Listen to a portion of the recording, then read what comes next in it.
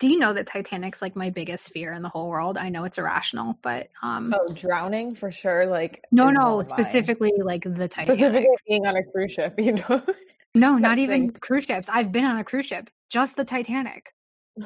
Like the literal ship that sank in 1912, the week that Fenway Park It's at the opened. bottom of the ocean, but it's still your biggest fear. I'll explain later. You ready? Yes. Okay.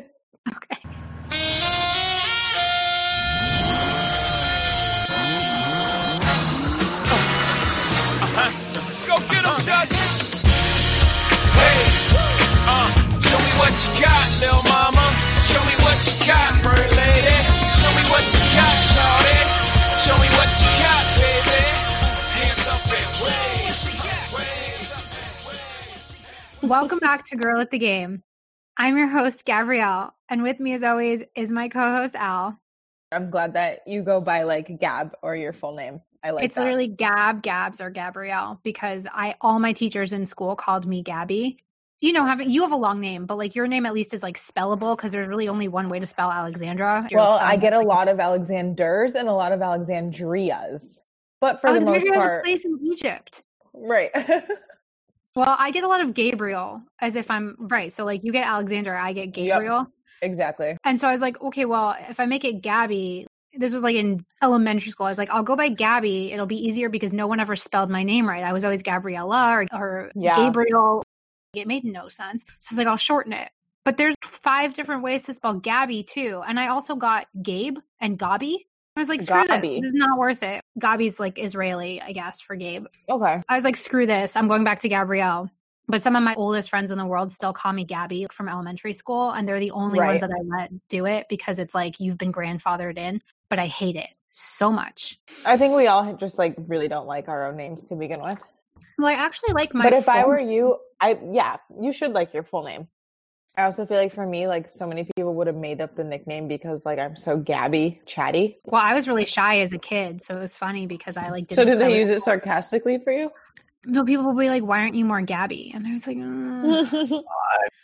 Al, how was your weekend? It was great. I went home to Western Mass, saw my mom, went out to my favorite ice cream place with my family, which was great. That's so nice. I miss ice cream. All the places here are closed. They're not doing ice cream yet. Something really funny about this ice cream place I went to. It's this little mom and pop ice cream, burgers, hot dogs, French fries, shakes, classic little diner in the middle of this small farm town. It's called Cindy's Drive-In. The outside is so picturesque, retro neon sign out front. So a few years ago, I remember scrolling through Twitter and seeing a rap video on the timeline that was getting quote tweeted. Wait, they really filmed this at Cindy's in Granby? This wicked raunchy rap video. Some Brooklyn artist paid to rent out Cindy's to film this video. And it's hilarious. Women twerking in bikinis on the ice cream counter and provocatively licking the ice cream cones. It's so funny. And the owners of the restaurant are like 70 years old and found out afterward what was filmed by these people that rented it out. And they were absolutely horrified. It's so funny. You've seen Borat, right? Yes. Oh my God. So, you know, and I have like the craziest Borat story, but I can't. Whatever, I'll just tell it. So first of all, Borat was filmed in Newton, Mass, close to where you and I both live. So the scene where he and his companion, that other guy, I've only seen the movie like twice. They go to stay at the bed and breakfast that's owned by the 2 little old Jewish people. So that's real Jewish people who live in Newton, Mass. And they also didn't know what was going to be like the premise of their scenes. So the whole thing where they think that the Jews turn into bugs and like are attacking them and they run away, they had no idea. And so when they saw the movie, they were super mad and they tried to sue. But Sacha Baron Cohen's a Jew. And so I don't think that the lawsuit ended up going anywhere because they were like, well, he's not being anti-Semitic because he's a Jew. And then my other story about this, which shout out to one of my best friends since I was 6 years old. He and I were watching Borat for the first time the summer after our freshman year of high school. And our school bus route drove past the house that those 2 little old Jewish people from the B&B scene lived in. Like, we knew they were filming there because our school bus route was redirected for months and it was really annoying. It took so much longer to get to school. And he and I are watching the movie, and the scene where Borat and his friend are fighting over the Pamela Anderson magazine Naked is on, and my best friend's tiny little grandmother, who only speaks Russian and doesn't speak a word of English, she's like 100 years old now. She comes running into the room. She sees what's on the TV. She starts screaming at him in Russian, asking if he's watching porn. And he's screaming back at her in Russian, trying to convince her that we're not watching porn, but there's like two naked men on the screen with like a Pamela Anderson magazine. And we were like 14, 15 years old. It was absolutely nuts. Anyway, Scarred for life. yeah, your favorite Celtics ex-boyfriend, my least favorite Celtics ex-boyfriend, Kyrie, challenged Kemba to a one-on-one, kind of, which is very Kyrie to kind of challenge someone, but not really, because you're actually kind of a wuss who's been hiding from the Celtics for the whole year. Yes, I love this. Over the weekend, Kyrie was on an Instagram live session and was kind of just talking about the rumors about him wanting to face multiple players, including Kemba, in some one-on-ones. And the quote from Kyrie was, me and K-Walk, I want that matchup. I want K-Walk. We have to. That's my matchup, blah, blah, blah. Also referring to him, though, as his big bro. We got mutual respect, but I know everyone wants to see it. One's out of New York, the other's out of New Jersey. So this would be so much fun to watch. I know you're a big Kemba girl, so who are you taking? Obviously, I'm taking Kemba, and I'm assuming you're taking Kyrie because, as you said when we had Anna Horford on, would you call yourself a Kyrie apologist? A Kyrie apologist. My whole thing with Kyrie, we talked about this. We don't need to get into it again in detail. Kyrie saying he wants to challenge Kemba or literally anyone else is kind of like a guy being like, I have a girlfriend in Canada. Of course you're saying you want to challenge him now when you've been hiding from the Celtics literally all year, didn't even come to like one of the games at the Garden. That is a good point because all of Kyrie's injuries and his rehab really conveniently lined up with games at TD Garden, having to go back there. But that being said, Kyrie and Kemba are two of my favorite point guards in the league for sure. But Kyrie is just such a pure hooper. When he's in one on his game, he is just one of the funnest players to watch for me. The things he can do with the basketball, it's like seriously a magnet to his fingertips sometimes. I don't know how he gets stuff off, but it would be a blast to watch regardless. They should seriously work on making that a thing. I'd watch that. I don't know if I'd pay for it, but I would definitely seek out an illegal Reddit stream for a very long time to watch that. I would actually pay for that. I mean, people pay for, those wrestling matches. I don't do any of that stuff, but people pay like $50 and sometimes those matches are over in, a couple minutes. Yeah. One-on-one matchups around the NBA. I honestly think that's a good idea right now if you had two players who lived near enough to each other that they could meet at a safe location and both wear masks. Just get all the guys in the NBA that already tested positive for coronavirus. You can get KD in there, Marcus Smart. It'd be fun. But speaking on paying for sports, we have sports back. UFC came back. I'll be honest, I didn't watch any of it. I hate fighting. But we had to mention it, right? Did we though? I mean, I guess we should mention it just so that people who listen to this show know that we probably will never talk about UFC or fighting on this, except that I did hear except for the drama that Mike Tyson wants to make a comeback. I know that's not UFC, but kind of just deserved a shout out. Mike Tyson has reached the point in quarantine where he wants to make a comeback. Well, there is a reason that this is called Girl at the Game and not Girl at the Octagon? I don't know. The ring? So now to get to sports that we actually know what we're talking about. There was a report from Ken Rosenthal and Evan Drellich of The Athletic that the Players Union isn't going to sign off on the revenue plan for this shortened season. Basically, the league wants to change it so that players get paid based on the revenue of their teams. And that's just not something that players are going to be okay with. And I can understand why. Players shouldn't be faulted for their teams struggling. They're already being asked to make huge sacrifices to come back to the game as it is. And yet again, the billionaire team owners trying to screw over players And a lot of people online are like, well, players are all millionaires. No, not everyone makes Mike Trout money. A lot of these players, they're making the major league minimums and they really need that money. They really need to support their families. They're already losing a lot of playing time. They've made a lot of concessions because of the sports shutdown. And the bottom line is there's no player money that's like owner money. You know what I mean? Yeah. I love the quote that the MLBPA came out with. The league is trying to take advantage of a global health crisis to get what they've failed to achieve in the past, and to anonymously negotiate through the media for the last several days suggests that they know exactly how this will be received. And it's just like kind of shady to use the times that everyone's going through right now to make these changes when, yeah, it's these guys at the end of the day have to agree that this is worth the risk to their families. Capitalizing on a crisis for your own gain is the crappiest thing you can do, especially when people are living in such a time of fear. It's just not the right move. And it's a bad look for MLB when they already have had so many bad looks this year. All anyone's talked about with baseball this year is the Astros cheating, domestic abusers, the Red Sox cheating, people getting fired, not wanting to pay minor leaguers when the sports shutdown first happened. So minor leaguers were basically going to go hungry and have no insurance, like all this kind of stuff. You would think that they would want to have some good PR, not screwing over the players who make their sport possible so that they make money.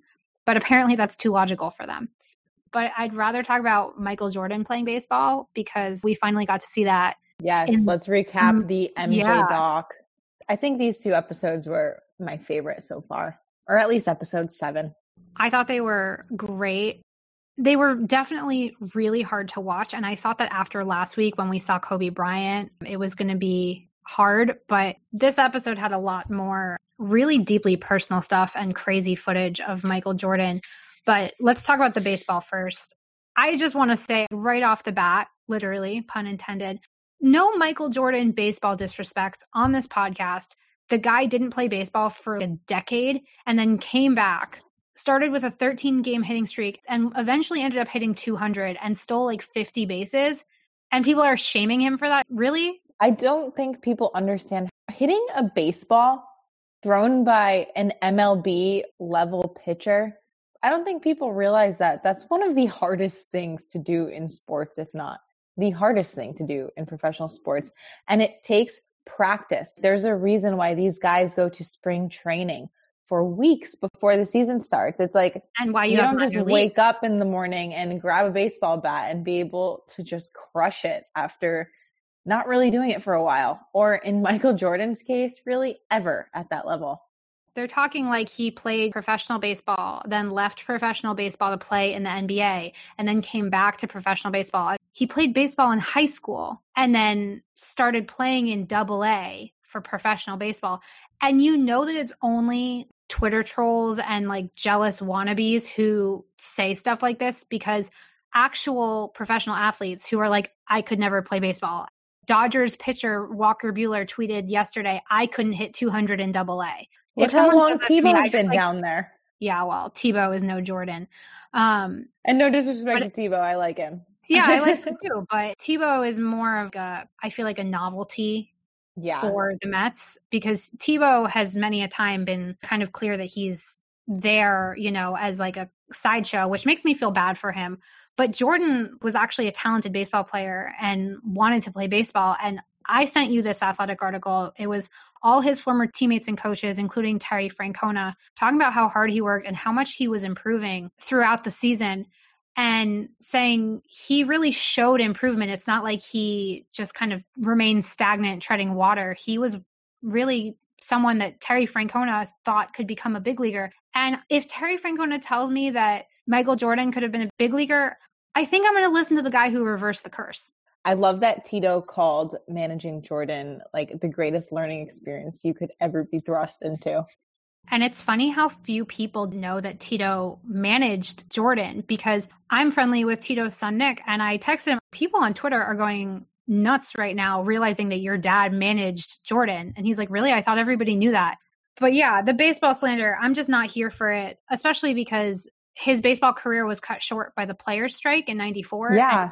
We never really got to know. He walked away from the game because the game wasn't very fitting for right now, when I'm sure we're going to see a lot of minor leaguers be forced to walk away from the game, sadly. he walked away from the game because there was no game. And he was the kind of competitive person. We see this the whole documentary. He said last week, he's like, I don't have a gambling problem. I have a competition problem. If there's no baseball, Jordan's going back to basketball. He needs something. It's crazy to think about what would happen if they did play that year in 94. What would have happened with like Jordan's basketball career? Does he still go back to basketball? Probably. But how much longer does it take? And does he ever become a big leaguer before? Does he go to the Chicago White Sox and play a couple seasons or even just play a couple games till he hits a major league home run? Feels like he checks it off his bucket list and says, okay, I did this. Now I can go back to basketball. I feel like he would have to at least get to that point and check that off his list. We saw a lot of it this episode too, just talking about his father, him and his father's relationship, and his father always wanting him to play baseball. So I think if that's a goal he set out for himself, to play baseball in honor of his dad, then that's something he's definitely not walking away from baseball until that happens. Like it's Michael Jordan, right? Yeah. And before we talk about his dad, because that was a very large portion of the episodes from last night, if Jordan stays in baseball, does baseball eclipse basketball? No. No? I don't think so. Just found another person and tried to make them into a Jordan 2.0? Do we think that Jordan is going to get into baseball, eventually make the big leagues, and then be the best baseball player ever? Or is it just still Michael Jordan playing on a baseball team? And I think that the damage was already done. And I say damage sarcastically. Jordan's influence in the NBA had already changed the game for the future and for future players coming in. I think that awakening of the NBA had already happened. So him leaving to baseball, no matter what happens with his baseball career, I think the NBA was already rolling full speed ahead. I think you're right. But I also think baseball would have been more successful over the last 20 years if Jordan stays, because I think there just would have been a How marketable he was. Well, he was so marketable. But then again, there are all these marketable stars in baseball now, and MLB doesn't know how to market them. So you never really know. But the other question is Jordan's legend at the levels we know it now because he unretired and came back for a second three-peat? Or would Jordan have still been the legend that we consider him now if he had never come back to basketball? We're never going to know, but I think the whole unretiring, the infamous "I'm back" facts and all of that, I think that kind of adds, that second chapter adds so much to the Michael Jordan canon. You can't really argue against how massive that comeback would have broken the internet. Especially given all the intangibles and all the side stories going into it. The rumors of gambling causing him to leave the NBA. The whole thing with his dad's murder, like we mentioned, it's such fascinating stuff that, I wonder how today's media landscape would have handled all this. So should we talk about his dad? Yeah. This was hard to watch. And it's also so crazy now, looking back on it, over 20 years later, that they have all of this footage, especially winning his first championship without his father on Father's Day and him crying, holding the game ball on the floor. Yeah, I really felt it was unbelievably heartbreaking. And also I felt like we were trespassing on a moment that it's incredible to see it on film, but it definitely feels like something that shouldn't have been filmed. Yeah. And it's funny because he had the final watch, the final cut. His mom saying he won't allow you to see the emptiness, talking about how much Jordan kept inside. It's such a different kind of mentality and way of living than we're seeing in the NBA now. There's so much open talk about mental health, destigmatizing it. And I think that's really important because people were really awful when Jordan retired the first time and said his gambling might have had something to do with his father's murder.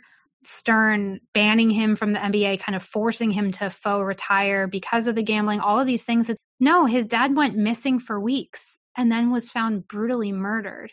And you really think that he was ready to go back to playing the game that he loved so much that he shared with his father? I would retire and move to a lighthouse somewhere and I would never come back. A lighthouse. I love that. Very Anchorman 2 of me. But it just shows you kind of how different athletes were treated then, that people just weren't talking about mental health. The journalists at the time just so rabid, digging up any possible storyline other than his father was taken from him far too soon and it's terrible and he should be allowed to grieve and do whatever. Baseball is the thing that he does to heal himself. Power to him. Yeah. On a lighter note from these episodes was the Space Jam talk and Jordan Dome footage. I could literally watch an entire episode just of Jordan Dome footage. I thought it was so cool, so unique. Yet another reason why the NBA is the coolest of all the sports leagues. And also love Space Jam. I've probably seen it 100 times in my life and it never gets old. And apparently the Jordan Dome shootarounds were what solidified Dennis Rodman's decision to join the Bulls. So that's so pretty Rodman. cool. It's very Rodman, but it's very cool that something like that happened. With currently no NBA, NHL, or MLB, you might think there's nothing to bet on. Well, you'd be wrong. Our exclusive partner BetOnline still has hundreds of events, games, and props to wager on, from their online casino to poker and blackjack, as they are bringing the Vegas to you. Missing the NFL? No problem. BetOnline has live daily Madden NFL 20 simulations you can wager on. If you're into entertainment betting, you can still bet on Survivor, Big Brother, American Idol, stock prices, and even the Nathan's Hot Dog Eating Contest. All open 24 hours a day and all online. Visit the website or use your mobile device and join today to receive your new welcome bonus with promo code CLNS50. BetOnline, your online wagering solution. The only thing that kind of annoyed me was they were talking in the documentary about how he filmed all day and then worked out and practiced in the dome till really late at night and how they couldn't believe he had the energy for it and how did he have the time. And I guarantee you moms all around the world were laughing in an annoyed way, being like, well, he had all the time because he wasn't with his family. Right. We still have not seen. Not a single mention of his children. They haven't even mentioned that he has a wife and kids. They haven't even said the word wife or child. You just see him standing around with his wedding ring on. Is that him trying to shelter them at this point? His son Marcus is live tweeting the documentary. You can't really shelter your kids in the age of social media. It's so bizarre.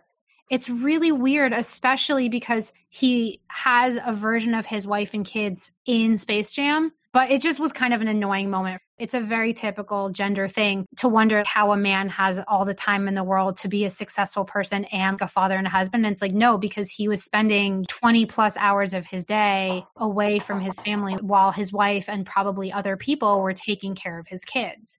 That's how he did it. It's not like he was Murphy Brown doing it all at the same time. He was prioritizing something else, which is fine. Just don't pretend that that's not the situation. It's just really weird. If we go the entire series without even a mention, then I'm going to start asking some questions on Twitter.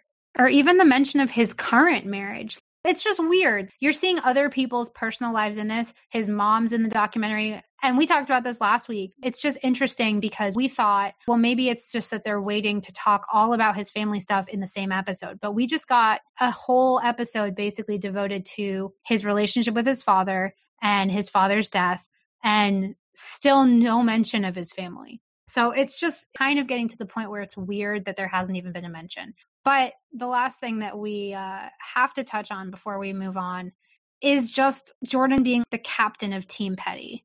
So much of that in these two episodes. It's legendary shit talk. It's not only shit talk, it's LeBradford Smith putting up 37 points against him one night and then him like, yeah, I'm going to have that by half tomorrow. And then he scores 36 points in the first quarter. Cool. BJ Armstrong having one good game against him when he's on the Hornets, and now Jordan owns the Hornets. You had to think there was a little bit when he bought that team. He's like, now if someone on the Hornets is really good and I don't like it, I can do whatever I want. He really is the petty king.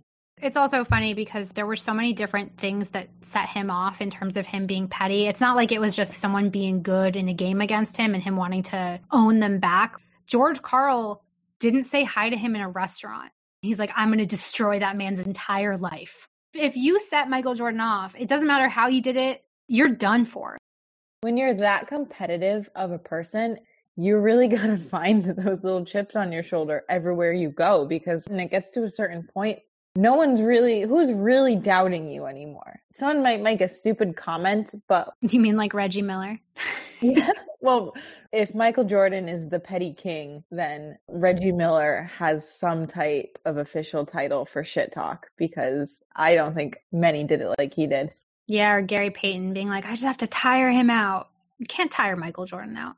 But we should move on. We can talk about a new segment. Yes, really excited about this new segment. We feel like we're going to have to pull it out a lot. It's called Someone Take Their Phone Away. I'm super into this one too, just because we both spend so much time on Twitter and there's not really much else to do right now except like wait for an athlete to say something crazy. We're basically just going to highlight a couple weird things, good or bad, that athletes have been talking about on Twitter lately. And we're going to start with the king of bizarre tweets, Jose Canseco. Apparently, it looks like he has a little beef with Alex Rodriguez. It's a long-standing beef at this point. He has been calling A-Rod out for months, saying that A-Rod cheats on J-Lo, and he's like, J-Lo, contact me, I have proof. But for whatever reason, last night, so many tweets. He's really worried about the fact that Alex Rodriguez has more followers than him. The best tweet I thought was, it's so relatable. What does this guy have to do to get more followers? Shoot his finger off or something? And there's another one that's like, how does A-Rod have more followers than I do? He's boring and constantly lying in your face. Like, this is our segment name in a nutshell. Just like, someone take his phone away. Though to be fair, he might get more followers if he keeps tweeting crazy shit about A-Rod. I personally loved when he said Happy Mother's Day to everyone except for Alex Rodriguez, and he's a mother all right .mf. And also so clever. He also went full Jerry Maguire and tweeted, I complete you, Alex. Anyway, Jose Canseco always tweeting crazy stuff. Good for a follow if you're bored. He's always tweeting that he's found aliens and Bigfoot. It's just crazy. So while he's using Twitter to be a total psycho, we have Breanna Stewart using it for a pretty epic FU to promote the WNBA. Joe Budden, he has a podcast. He probably was watching the MJ doc, getting nostalgic about the Seattle Supersonics, and he tweeted last night, Seattle deserves a basketball team. And Breanna Stewart quote tweeted it and was like, yo, we have one. Yeah, just literally, we have one, period.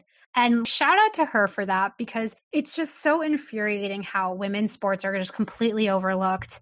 I understand the context of the Seattle Supersonics were briefly featured towards the end of the second episode in the embarrassing context of the announcers starting off that series by apologizing to the Seattle fans in advance, basically being like, sorry, you're here to get your asses beat by Michael Jordan and the Bulls. So like, that's rough. I get it. But at the same time, you have to understand that if you're going on Twitter and you say something pretty tone deaf, and it's happened to me before too, you're going to get a clap back. And especially since women's sports are always getting shit on, like literally the amount of get in the kitchen replies to Breanna Stewart's clap back. Power to you, woman, because it is sometimes just so frustrating to be a woman in sports on social media for this exact reason. Basically because people either forget we exist or don't care or don't want us to. So yeah, that's this segment. Yeah, I guess now is a good time to play the interview for you guys. This was really special for me personally because Angelique is a friend of mine. We went to high school together, and she's been a huge role model for me for a very long time. And she has a really cool job. She's the lifestyle editor over at Patriots.com. That's right, the New England Patriots. She's been to a bunch of Super Bowls. She gets great access with the team and hosts the Patriots Off Topic podcast, which it's one of my favorite podcast ideas because it gives you a look at the New England Patriots off the field and you get to see who they are as people, which is really interesting because dealing with the Patriots traditionally, like at games and practices, they're so closed off. They only give you certain quotes. So she gets a very interesting side of these guys. So it was a great interview with her. Yes. And another chance for me to flex my tiny baby football muscles.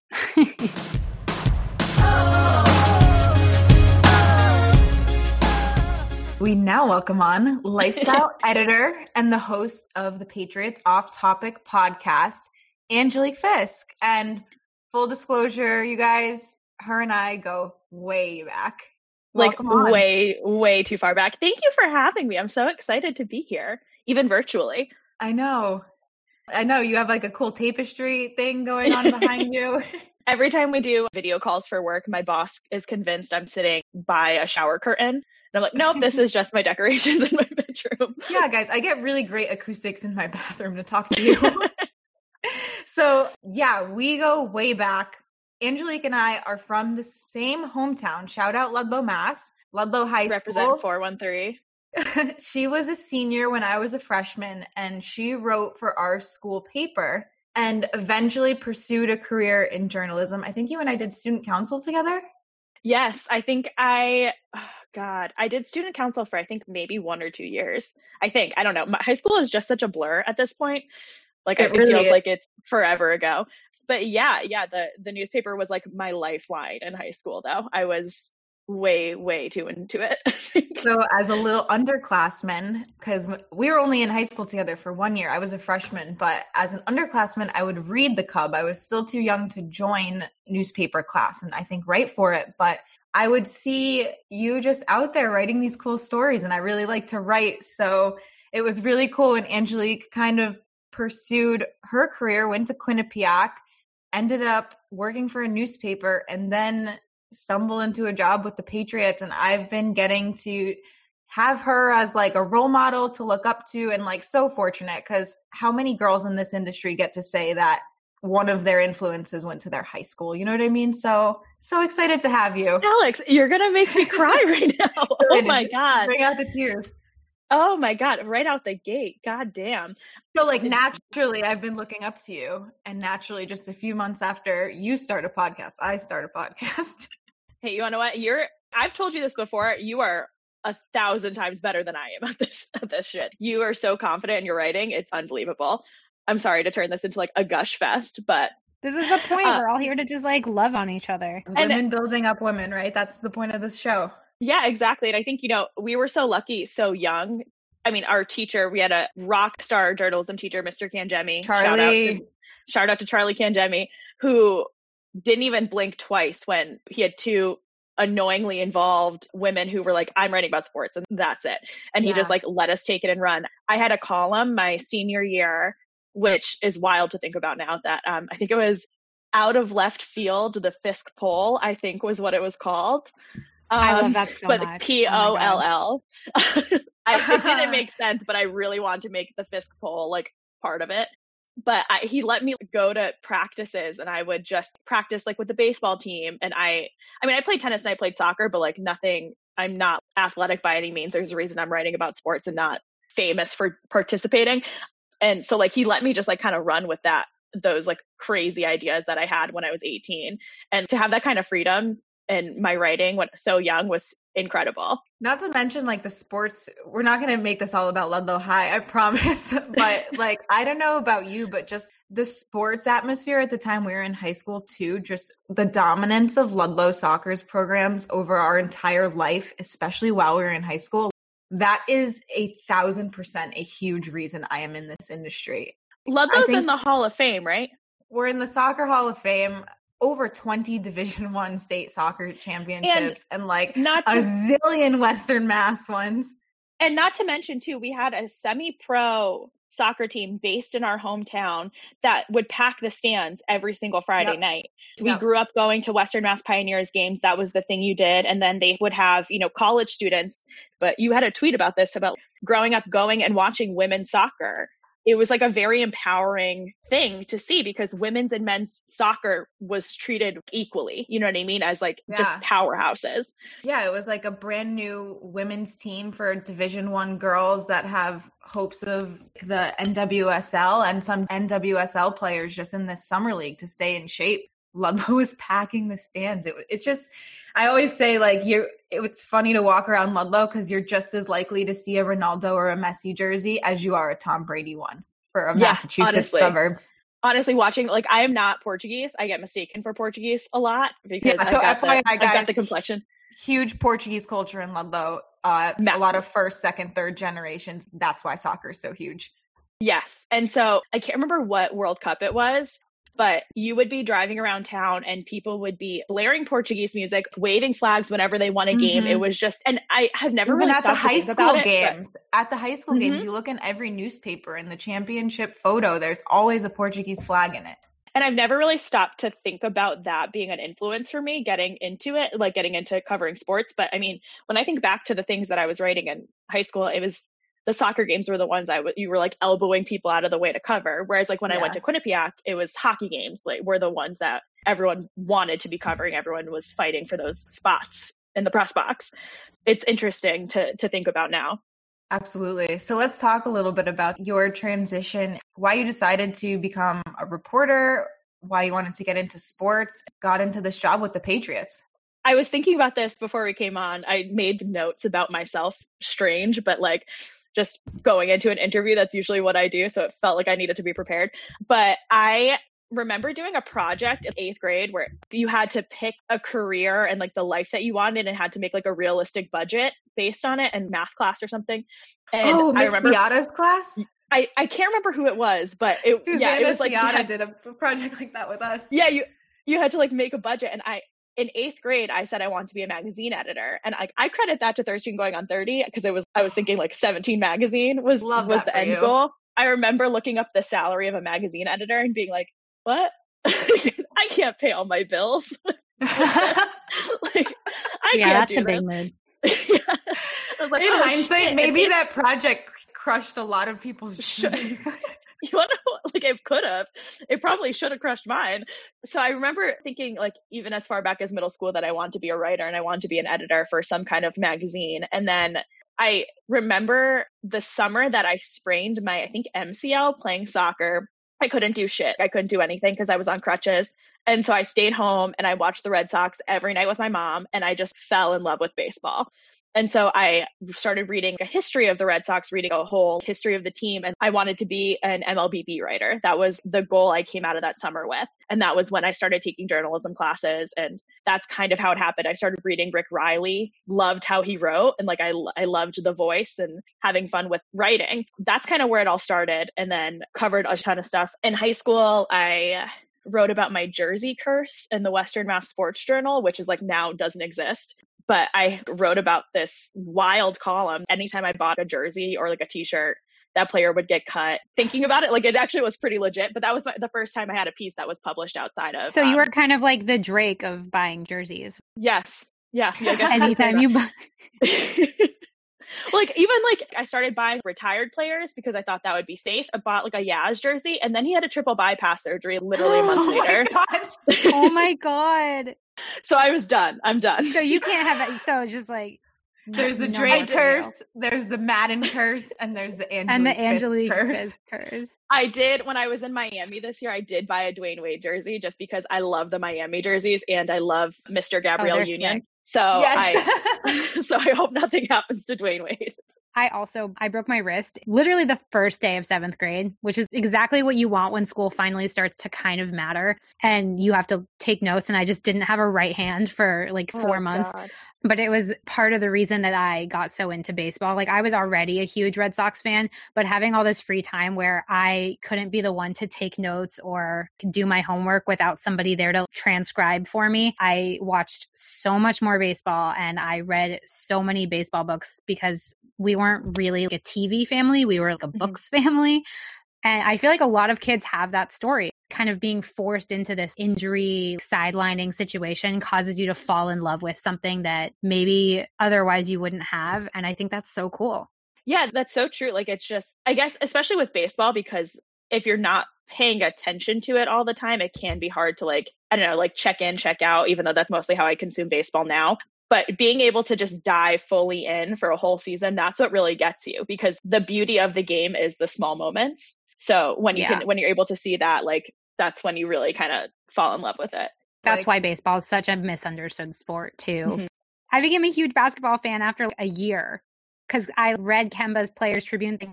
I was already like a Celtics fan, and now I'm like, I went to 12 games this year, and I would give Kemba one of my kidneys. Basketball is not something I have a lot of knowledge about, which is funny because basketball and I were born in the same spot, but I got nothing. Springfield. Yeah. Yep. I'm watching the Jordan documentary, and it's funny because like I could easily Google the results of stuff, but like it's a documentary of things that have happened that I have lived through this time, and I'm watching it like I have no idea what's going to happen because I just am so clueless with basketball. It's just never been my forte. Probably making it more enjoyable for you. Yeah, it is. But I like watching basketball games here and there. I mean, they're incredibly entertaining, but just the history of the league and like I just have no knowledge. What are you gonna do? It's okay. That's how I am with football. So. So you go to college. I think you graduated and were working for like a weekly or a daily out in Western Mass, right? And then tell us about I know your story of moving out to Boston is a different one. I loved my job at the Reminder in Western Massachusetts. It was a weekly newspaper, and I was covering 4 small cities, generously called cities, or like towns, and covering like local politics, state senate races, city council meetings, and it was so different than anything I was used to covering, but I loved it. And I kind of just had an opportunity to move to Boston with one of my best friends from college, and I stand by it that this was the dumbest thing I have ever done. Like, I just quit my job. I quit a job that I loved, and I moved to Boston. I didn't have a job lined up. I was applying to everything that I mildly met the requirements for. PR, marketing, like anything. I wasn't being picky. And finally, like, I think it was around March, I had moved there in January. So I had got a job at a newspaper. It was an atrocious experience out here. So I quit after 2 weeks. Like, it was horrible. I'm not going to get into the details of that because it was like just so bad. Then I applied for this job, and I got to the point where, like, and I'm sure anyone that's been applying for jobs, especially in this industry, you get to the point where you're just like, fuck it. Like, what do I have to lose at this point? So I saw this job posting, and it was like mostly like off the field stuff. And I read the job description, and this was the first time that I was like, I could actually do that. And I think I would do a good job of it. And so I applied for it. And that was the first time I went into an interview experience, kind of talked to myself, fake it till I make it, because I was feeling so down with myself because I couldn't get a job. And I think, anyone that has gone through looking for a job when you're unemployed, it can really take a toll on your mental health and your emotional health. And so I went in and I like faked a smile, went in, talked to my future boss now. And I sat down. I felt like I presented well. And my writing sample was something I wrote in college, which looking back was kind of a weird move considering I had been a professional writer for a couple of years at that point. But then I got home. I drove from Foxborough to Brighton. I was like, okay, I think I did okay. I got a phone call by 5 p.m. that day that I got the job, and I was starting on Monday. So My whole world flipped on a switch. I thought I was going to have to move home back with my parents, and I was really in a very low place. And then in 24 hours time, I had my dream job. The coolest job ever. It really just, everything just kind of flipped on a head. That's amazing.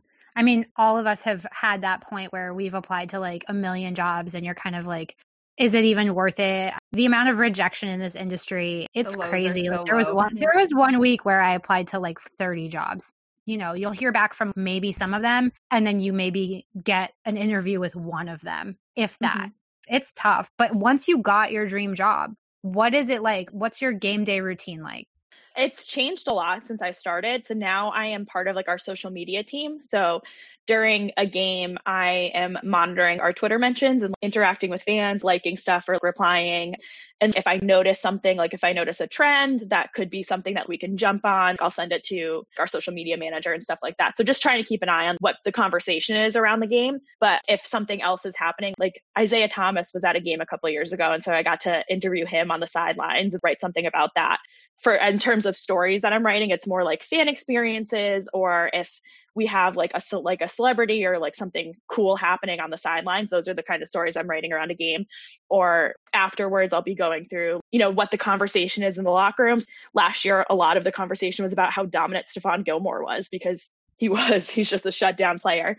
So there was a couple of times where I just pulled tweets about what his teammates were saying. So if Julian Edelman was talking about how great Stephon was, I'd pull those, and like Darrelle Revis talking about him, and like whatever it might be, into something that kind of fit the conversation that was happening on social media, if that makes sense. So you get a much different view of covering a Patriots game than most media, like say I would. Yes. Covering one for NESN. Working for the team, just the access you get, really unprecedented, I feel like. What players have you gotten the closest to with that? What does that allow you to kind of see about them and the organization itself? It's interesting because a lot of our access is kind of like our in-house media team is similar to what our external media gets. You know what I mean? Like we're in locker room with our beat writers and stuff, working the same way to like build those relationships. We're really lucky. Every guy in our locker room has been phenomenal to work with. And I think I'm someone that when they're hosting charity events or things like that, I'm for the most part always going and covering that. So I think a lot of the guys know that I'm someone that when they're trying to push something out that they're doing, like the work in the community, I'm someone that will show up and will write about it and try to like shine a light on the really good work that they're doing in the community. So I think that helps in a lot of cases build positive relationships with players because I'm trying to showcase them as human beings and the stuff that they care about. So that's been very helpful. I love reading about all the Patriots philanthropy and seeing your bylines. What's one event you covered or one charity thing with a player that really stood out to you the most?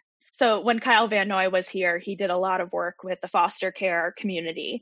I think that is something that it's a community that often gets overlooked. That one was really eye-opening in a lot of levels because you don't realize how difficult things can be when you're a foster care family or a kid in foster care. There is so much up in the air. There's so much change and there's so many questions all the time. So Kyle would host these incredible events and he was just great with the kids. He would let them like pick on him and he would give it right back to them. And he was like very playful with them. The last years he would host like a Christmas event and he would give away decorations and trees and things like that. And he was signing an autograph for a kid and gave like a fist bump. And I saw him like the kid and his mother walk away or his foster mom walk away and the foster mom was crying. And so the jerk journalist I am immediately followed because I was like, something interesting is going on here. And so I went and talked to her and she was like, this was their first time fostering. And she was like, it's just incredible for him to see other kids that are in the same situation and to know that he's not alone. And that just like absolutely broke me down. It was like, oh my God. It was a really incredible thing. But I mean, Kyle Van Noy was a foster child, right? Mm-hmm. He was adopted when he was really young. I think he was a baby when he was adopted. And then his wife, Marissa, who is just like absolutely incredible, her brother was adopted and her father was adopted. So it's something that's like very close to their hearts. Yeah. So they did a lot of that work in Detroit and I know they're going to continue doing it in Miami. So it's just like another city that's going to be able to be touched by what they're doing. Oh, I love that. Really amazing when these athletes do stuff like this. I mean, that's something that Al and I talked about in the last episode of the pod too, of like athletes don't have to be super outspoken or political if they don't want to each their own. But it's so great when you see athletes using their platforms. Like I saw you retweeted a thing today about Brandon Copeland giving, like making that donation to help people with food in impoverished neighborhoods in New England. That kind of stuff is so important because these athletes, especially with social media now and you working in social media, you know how much of an impact even tweeting a link to a GoFundMe can make or, you know, to a different charity. Like it really does make a world of difference for so many people. And we need that more than ever now from people who have the ability to make their voices heard above the crowd. And I think too, like, the thing that I've learned a lot is just even spending time in whatever area that they're choosing to work with, like not even just the money, but, you know, seeing the way that kids light up when they meet like Devin McCourty, that is really impactful. And to know that they're on their side is really, really huge. I mean, I have seen more of these events than I can count over the last, I think I'm going into my 5th season with the team. Like it is, I don't know, it gets me every time, which is nice to and feel fulfilled in your work. It seems like a majority of the stuff is just like really positive stories that you get to write about. Whereas as much as we love sports, you have like the fun NHL storylines going around yesterday about that group chat, the stories coming out today about Earl Thomas and his wife and their issues. It's like you get to really just highlight some of the best stories athletics and sports have to offer all the time. What's your favorite thing you've ever gotten to write about? 2 things come to mind. So one was 2018. Juwan Bentley, who was a rookie at the time, he participated in like an event that we host every year called Thanksgiving in a Basket. The Crafts have been doing it for, I think last year was the 25th year. And it's just, you know, it's a Thanksgiving dinner giveaway in Roxbury. Afterwards, he wanted to share his story of his upbringing, and he grew up like effectively homeless. Like he was bouncing between couches, like of family members. He was like, he would crash at friends' homes, and for his whole life would just not open up, well, to his friends and his teammates. And like whenever they asked like if they could come over, he would deflect. So the next day, and this was the Wednesday before Thanksgiving, he decided he wanted to share his story for Thanksgiving because he thought he had just put his family in an apartment and got them permanent residence. So he wanted to share this. And I got to sit with him and have an hour-long conversation and turn that story around for Thanksgiving morning. And I felt like it was the most pressure I've ever had on a story because it was something so personal for him, and it was something that I was being trusted to tell. And it wasn't just to the world, it was to his world, to his friends, to his family, to his teammates who didn't know. But that was, I think, my favorite story that I've been able to write, because I felt like extremely honored to be able to write it. And then the other story was last year. The McCourty twins hosted a premiere for a documentary Ken Burns was one of the producers on. So they hosted like a premiere event, and it was about this college program and like in prison. They hosted like a panel with Ken Burns and then the two directors with the McCourty twins, and then people who graduated from the program who were incarcerated but still earned a college degree.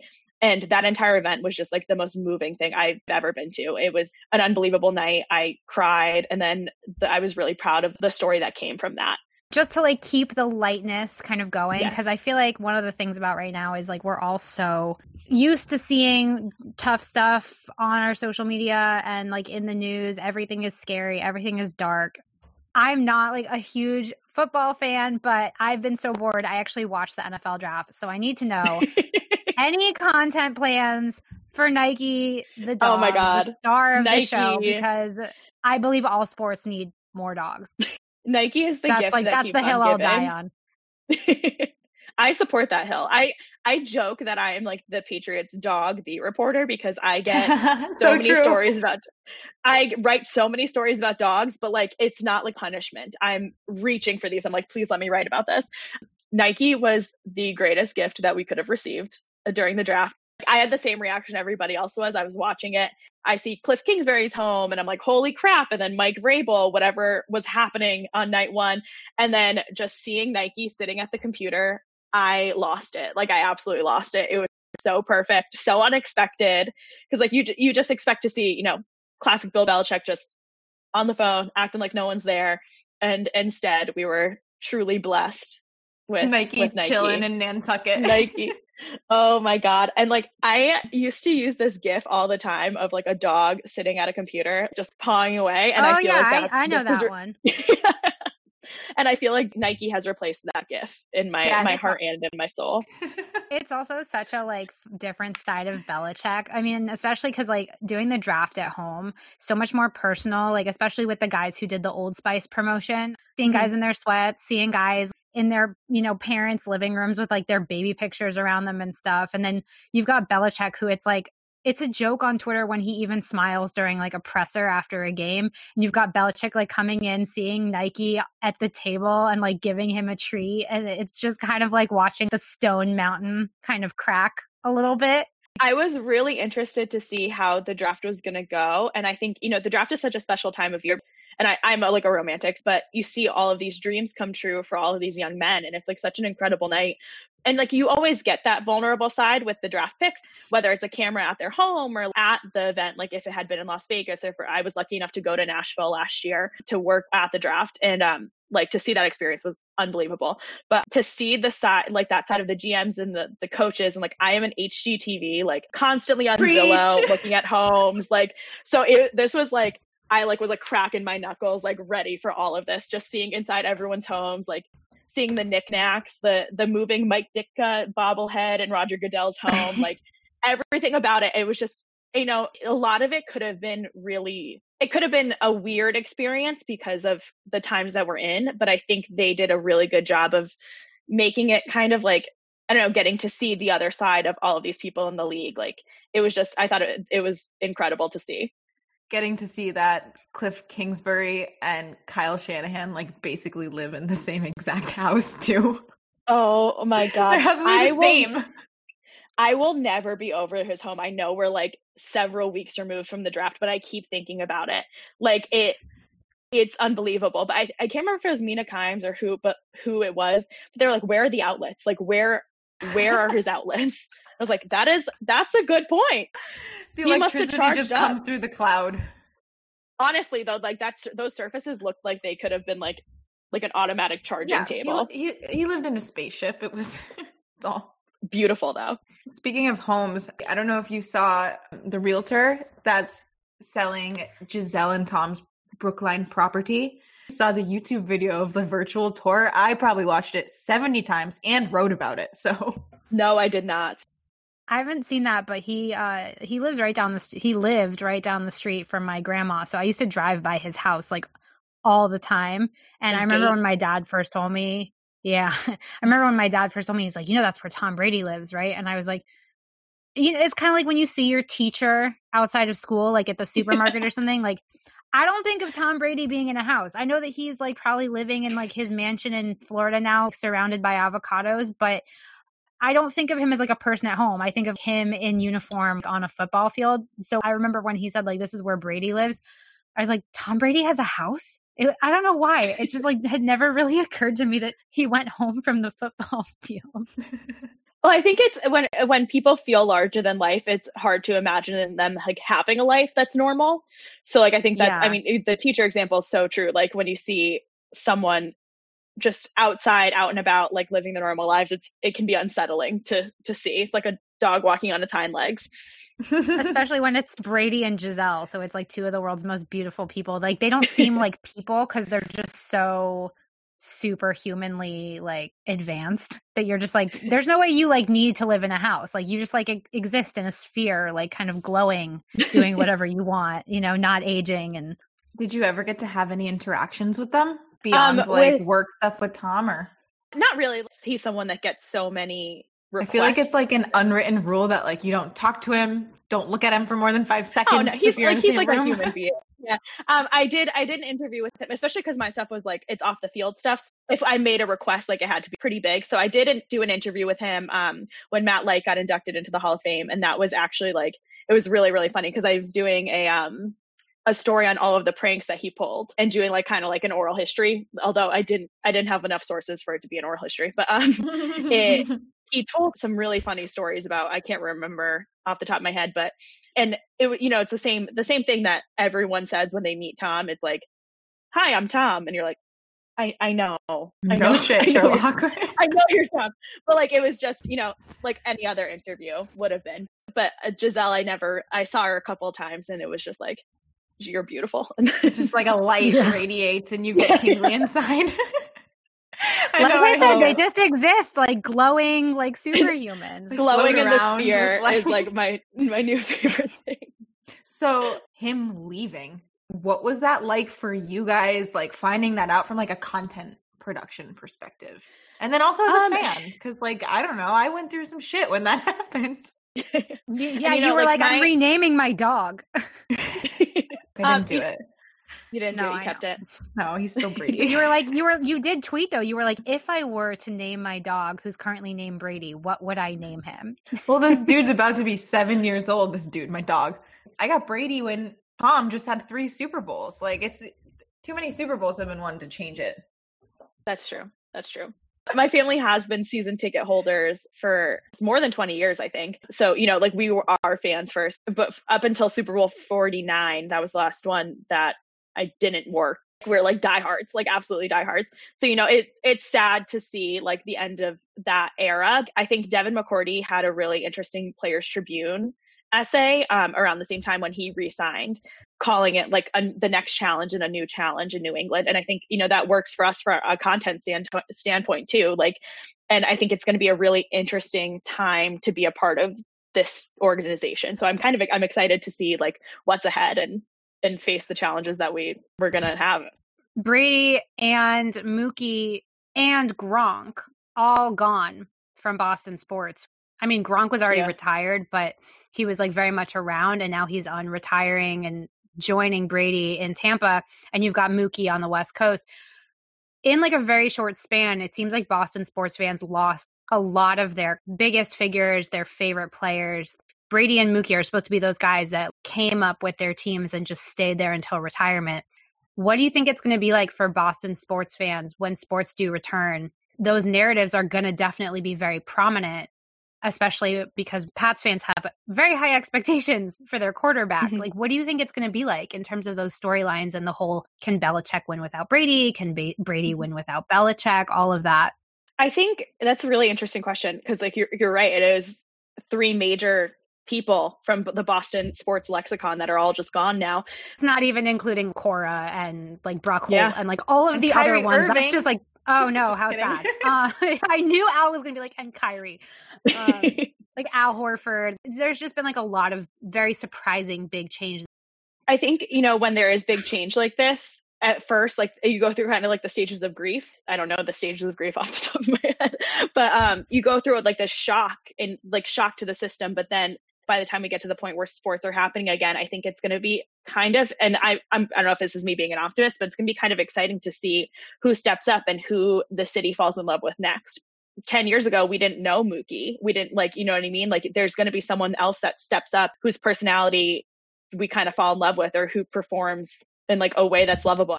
All you need is like a vibrant personality to step up and like say the right things or just do the right things on the field, do the right things off the field. And I think it's going to be a chance to kind of, it's almost like dating, you know, where you're like, we're getting out there and we're going to meet someone new and hopefully they impress us. I don't know. We're going to figure it out. We're going to muddle through. We don't cry the first time we see Brady with his new girlfriend. Yeah. To me, it's still Nike the dog. My vote is Nike the dog for all Boston sports. Loyal. He can be our Gritty, you know, just like, yeah. That is quite a comparison. Stand by it. I love it. I think we should dress him up and have him run out of the tunnel.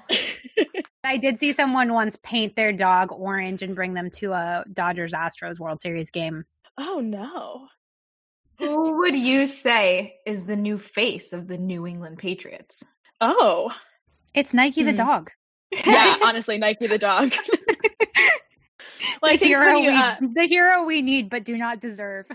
Honestly, the Batman of our generation. So Nike, other than Nike, I think Julian Edelman is going to step in nicely. He's got a killer social media presence and Boston loves him and he loves Boston. The McCourty twins, Matthew Slater, David Andrews. I think you're going to see a lot of faces, kind of a lot of personalities shining and coming through.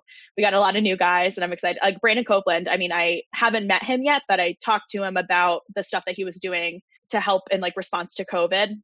We talked for like 45 minutes on the phone, which is like a pretty long interview for that kind of thing. And I mean, I think Patriots fans are really going to love him. We got a lot of new personalities that I'm excited to get to know and get to meet and tell their story. So who knows? Honestly, who at this point we got the established veterans, but I think there's going to be a lot of new faces that people will be excited about. And that's why I love your podcast, which we haven't really plugged too much yet, but the Patriots Off Topic podcast. You get to showcase, I mean, the name says it all. It's off topic, off the field. You get to really get to know these guys on your podcast. How did that idea to start it just come to be? Because it's so funny. The Patriots are such like a lockdown tight organization with media, and there's that really uptight kind of view of them and the players that kind of just like, we're doing our job, we're just helping our team, just happy to win. But you get a different side of them. So how did that podcast come to be? Well, it kind of came to be based on what I was writing. And like, I feel like a beat writer in a different way. Like I know a lot about these guys' personal lives. That is like kind of weird that I have all this information filed away, but you know, it's part of my job. And I think the things that I cover, they lead to more personal conversations, like especially if it's in the community and like, or things that can show some more personality. So that kind of is how it started. And we were looking to get more open up our podcasting like network a little bit. We have Patriots Unfiltered, which was formerly Patriots Football Weekly. And like that's a 2-hour radio show every week, but that's a podcast also. And then we have, you know, pre and post game podcasts, but looking to kind of get creative with what we were doing. And this seemed like an avenue to kind of pursue. So, you know, it's a lot of fun. We get, you know, guys to come on and, you know, Brandon Bolden came on and gave us all of his advice for Scary Movie, like all of his Scary Movie recommendations. And that started because we were on like taking a bus ride up to, I think, a military base. And I want to say it was New Hampshire. And like, so we were on a bus for a very long time. And I hear him like rattling off all of these movies he's watching. And like my mind immediately goes, you want to come on the podcast? And like, this was the first time I had seen him since he came back to New England. And so I was so excited to see him because he is such a big personality and he is so funny. And so I was like, this is a great opportunity for you to like show that side of yourself. And like, for the most part, these guys have been very game to do that, which is really exciting to see them kind of buy into what we're doing. So who have been your top 3 favorite guests on the pod? Oh, and is God. Martellus Bennett one of them? Oh my God, I haven't had Martellus Bennett on yet. Oh, no. You wrote about him maybe before?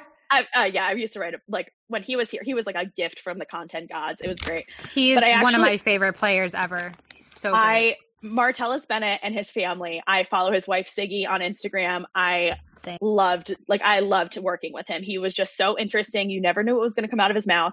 But I actually, when he was here for the season opener last year, I had reached out through our PR department asking him to come on the podcast while he was here, and he never answered. And I was like, you're not typical, like, it's fine.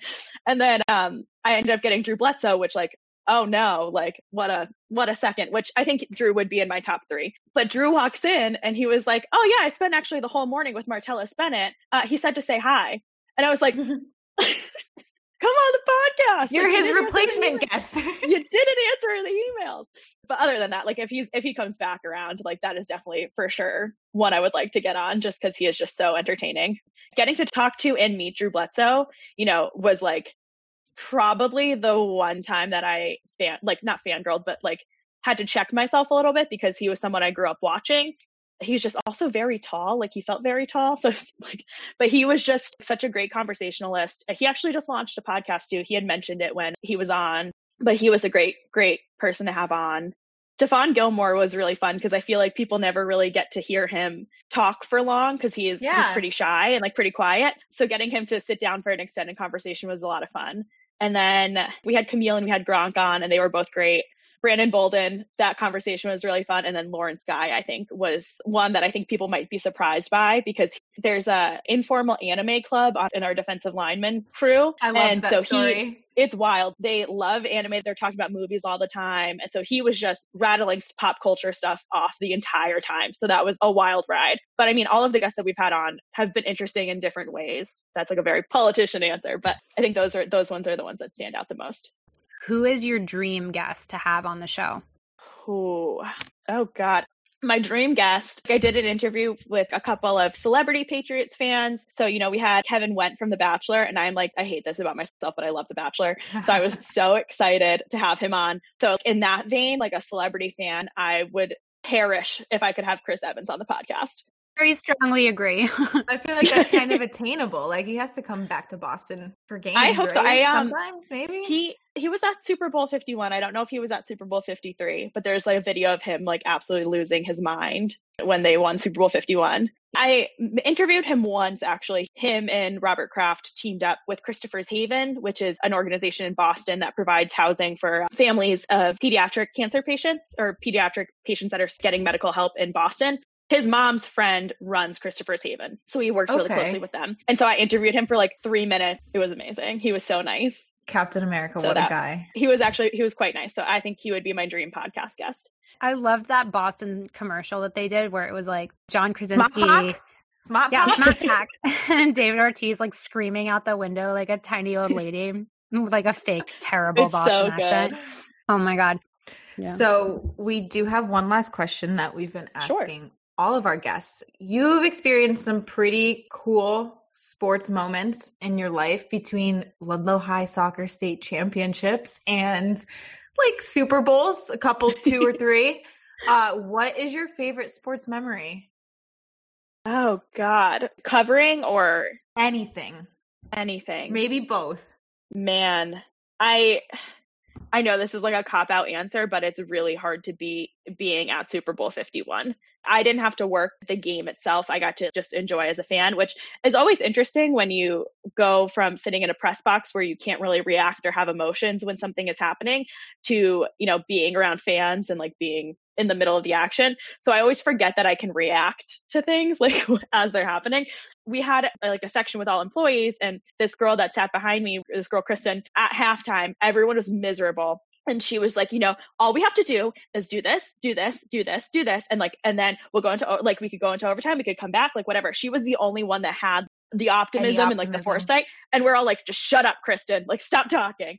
And then it happened. And it was truly the most surreal experience to see that live, and then just go out and see Boston from a duck boat. I had never been to a Super Bowl parade. I had never been to a World Series parade or any kind of parade. And to experience that from a duck boat and try to be capturing content from it was just absolutely unbelievable. I mean, seeing Copley, just people as far back as you can see, confetti flying through the air. It really made me fall in love with the city all over again and fall in love with this team and what I do. It was just unbelievable to see millions of people coming out to cheer them on after that. So I think that whole week was the most surreal week of my life and the best week of my life. Yo, I have the chills. Same. I know that we said that was our last question, but just really quickly, because of your answer, I started thinking about this. With all of the stuff going on in the world right now, I just realized championship parades are going to be not really a thing for a while, probably, even if a team wins whatever kind of postseason baseball has, or if football has a Super Bowl this year. A lot of people aren't going to feel safe gathering in crazy party hordes like that in the street. Very sad to think about. Your story gave me chills, and I was like, oh my God, wait. Isn't it wild too? Now that we're living through this, we see something on TV and we see people hugging or at a crowded bar, and you're like, what the hell are you doing? Go away, go get away from each other, stop touching each other.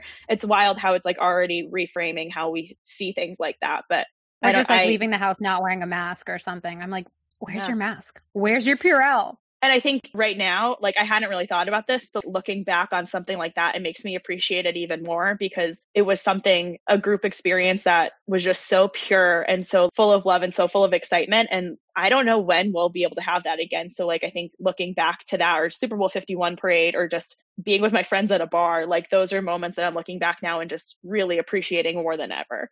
Yeah. If any good comes out of it, it's that, right? A new appreciation for just your life. Yeah, just basic things that you get to do every day, or things that are once in a lifetime, like a Super Bowl parade. Yeah, or things that seemed so obvious and given, like finding toilet paper at the supermarket. Yeah. Oh, God. But anyway. As we all trend towards depression. Yeah, it was a nice 45 minutes where we were happy. This was so much fun. Long time overdue. Thank you so much for coming on. I can't tell you how honored I am that you would even think to ask me. So this is so exciting. It was our honor to have you. Thank you.